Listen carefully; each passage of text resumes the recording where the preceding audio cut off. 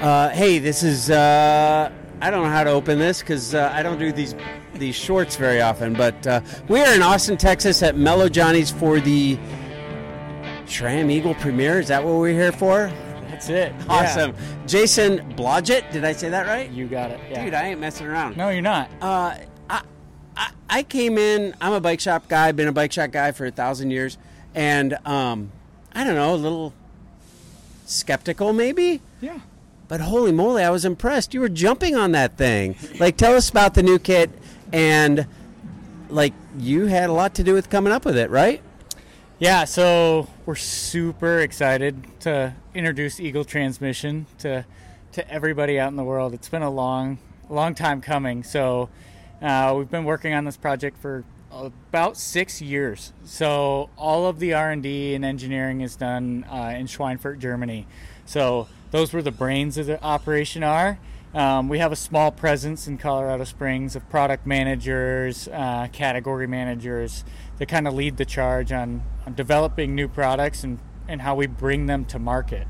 So with this one, we're really excited because we're kind of changing the way you ride mountain bikes. Yeah, I'm thinking like product development is like you going out and beating the crap out of mountain bikes. Is that about how it went? That's pretty accurate, yeah. So we've all ripped derailleurs off. We've all had sticks through the jockey wheels. We've all had, I mean, name it. And I feel like you guys have addressed, and we've all had crappy shifting. Yes, we have. Yeah. Haven't we? What are some of the innovations that they are showing up on this group? Yeah, so I think the big one for most people when they see it is we're using a little bit of a different interface. So we don't have a derailleur hanger anymore. So we have a full mount derailleur that mounts onto a hangerless interface on a frame.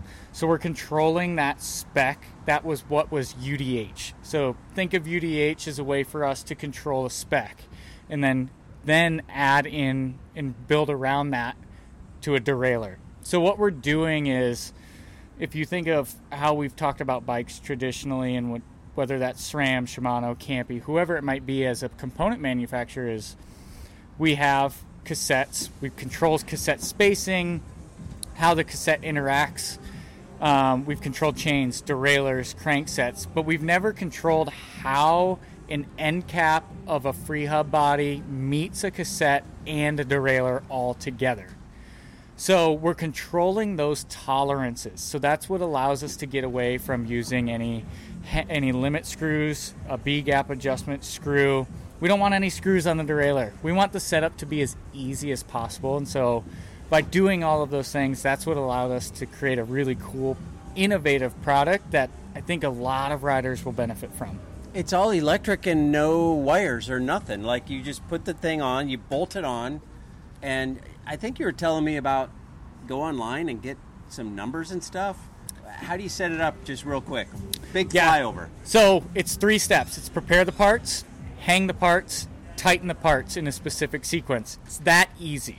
So when we look at a particular bike, what we'll be able to do is look on Axis app or Axis web, plug in our bike, what size it is, what chain ring size we're running, and it's going to spit out a bunch of information at you, your chain length, your setup key, which is on the derailleur, and then your setup cog. So once you have that, that's part of that prepare the parts. Once you have all those things determined, the setup's really easy, and when well practiced, we've raced each other and we've done them in a minute. Oh my. Dude, that's so different. And it's perfect. It's easy. There's no limit screws. You may need to do a trim, but that's nothing out of the ordinary.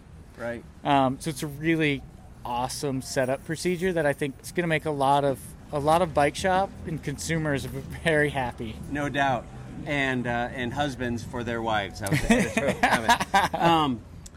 Tell me about load, shifting under load. Yeah. So the more load you have, the better it shifts. I'm looking quizzically at you. Yeah. I don't comprehend. So it's a marriage of firmware in our derailleur and hardware in our cassette. So we're calling it cassette mapping. So the cassette in the derailleur has the firmware that knows what gear you are in space. It knows how many shift lanes and where they're located on that gear and how far apart they are.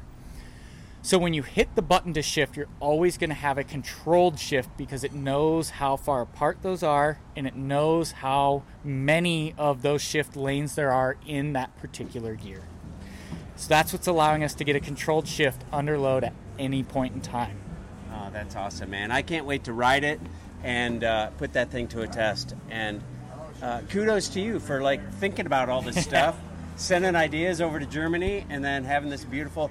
And it's not heavy. It is not. That's the lightest cassette I've ever felt in my life.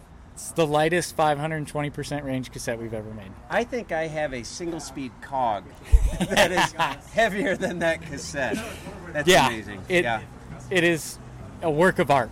And, it's a whole group. You've got brakes.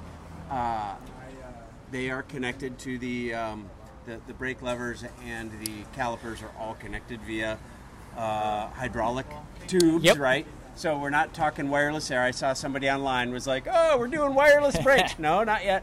And then power meter in the crank.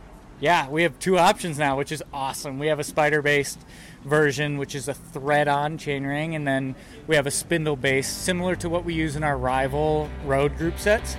That power meter in XX and XO as well. Dude, rock on. I can't wait to ride it. Awesome. Put that thing to a test. You're going to enjoy Congrats. it, I promise. All right. Thanks, man. Appreciate Thank it. you.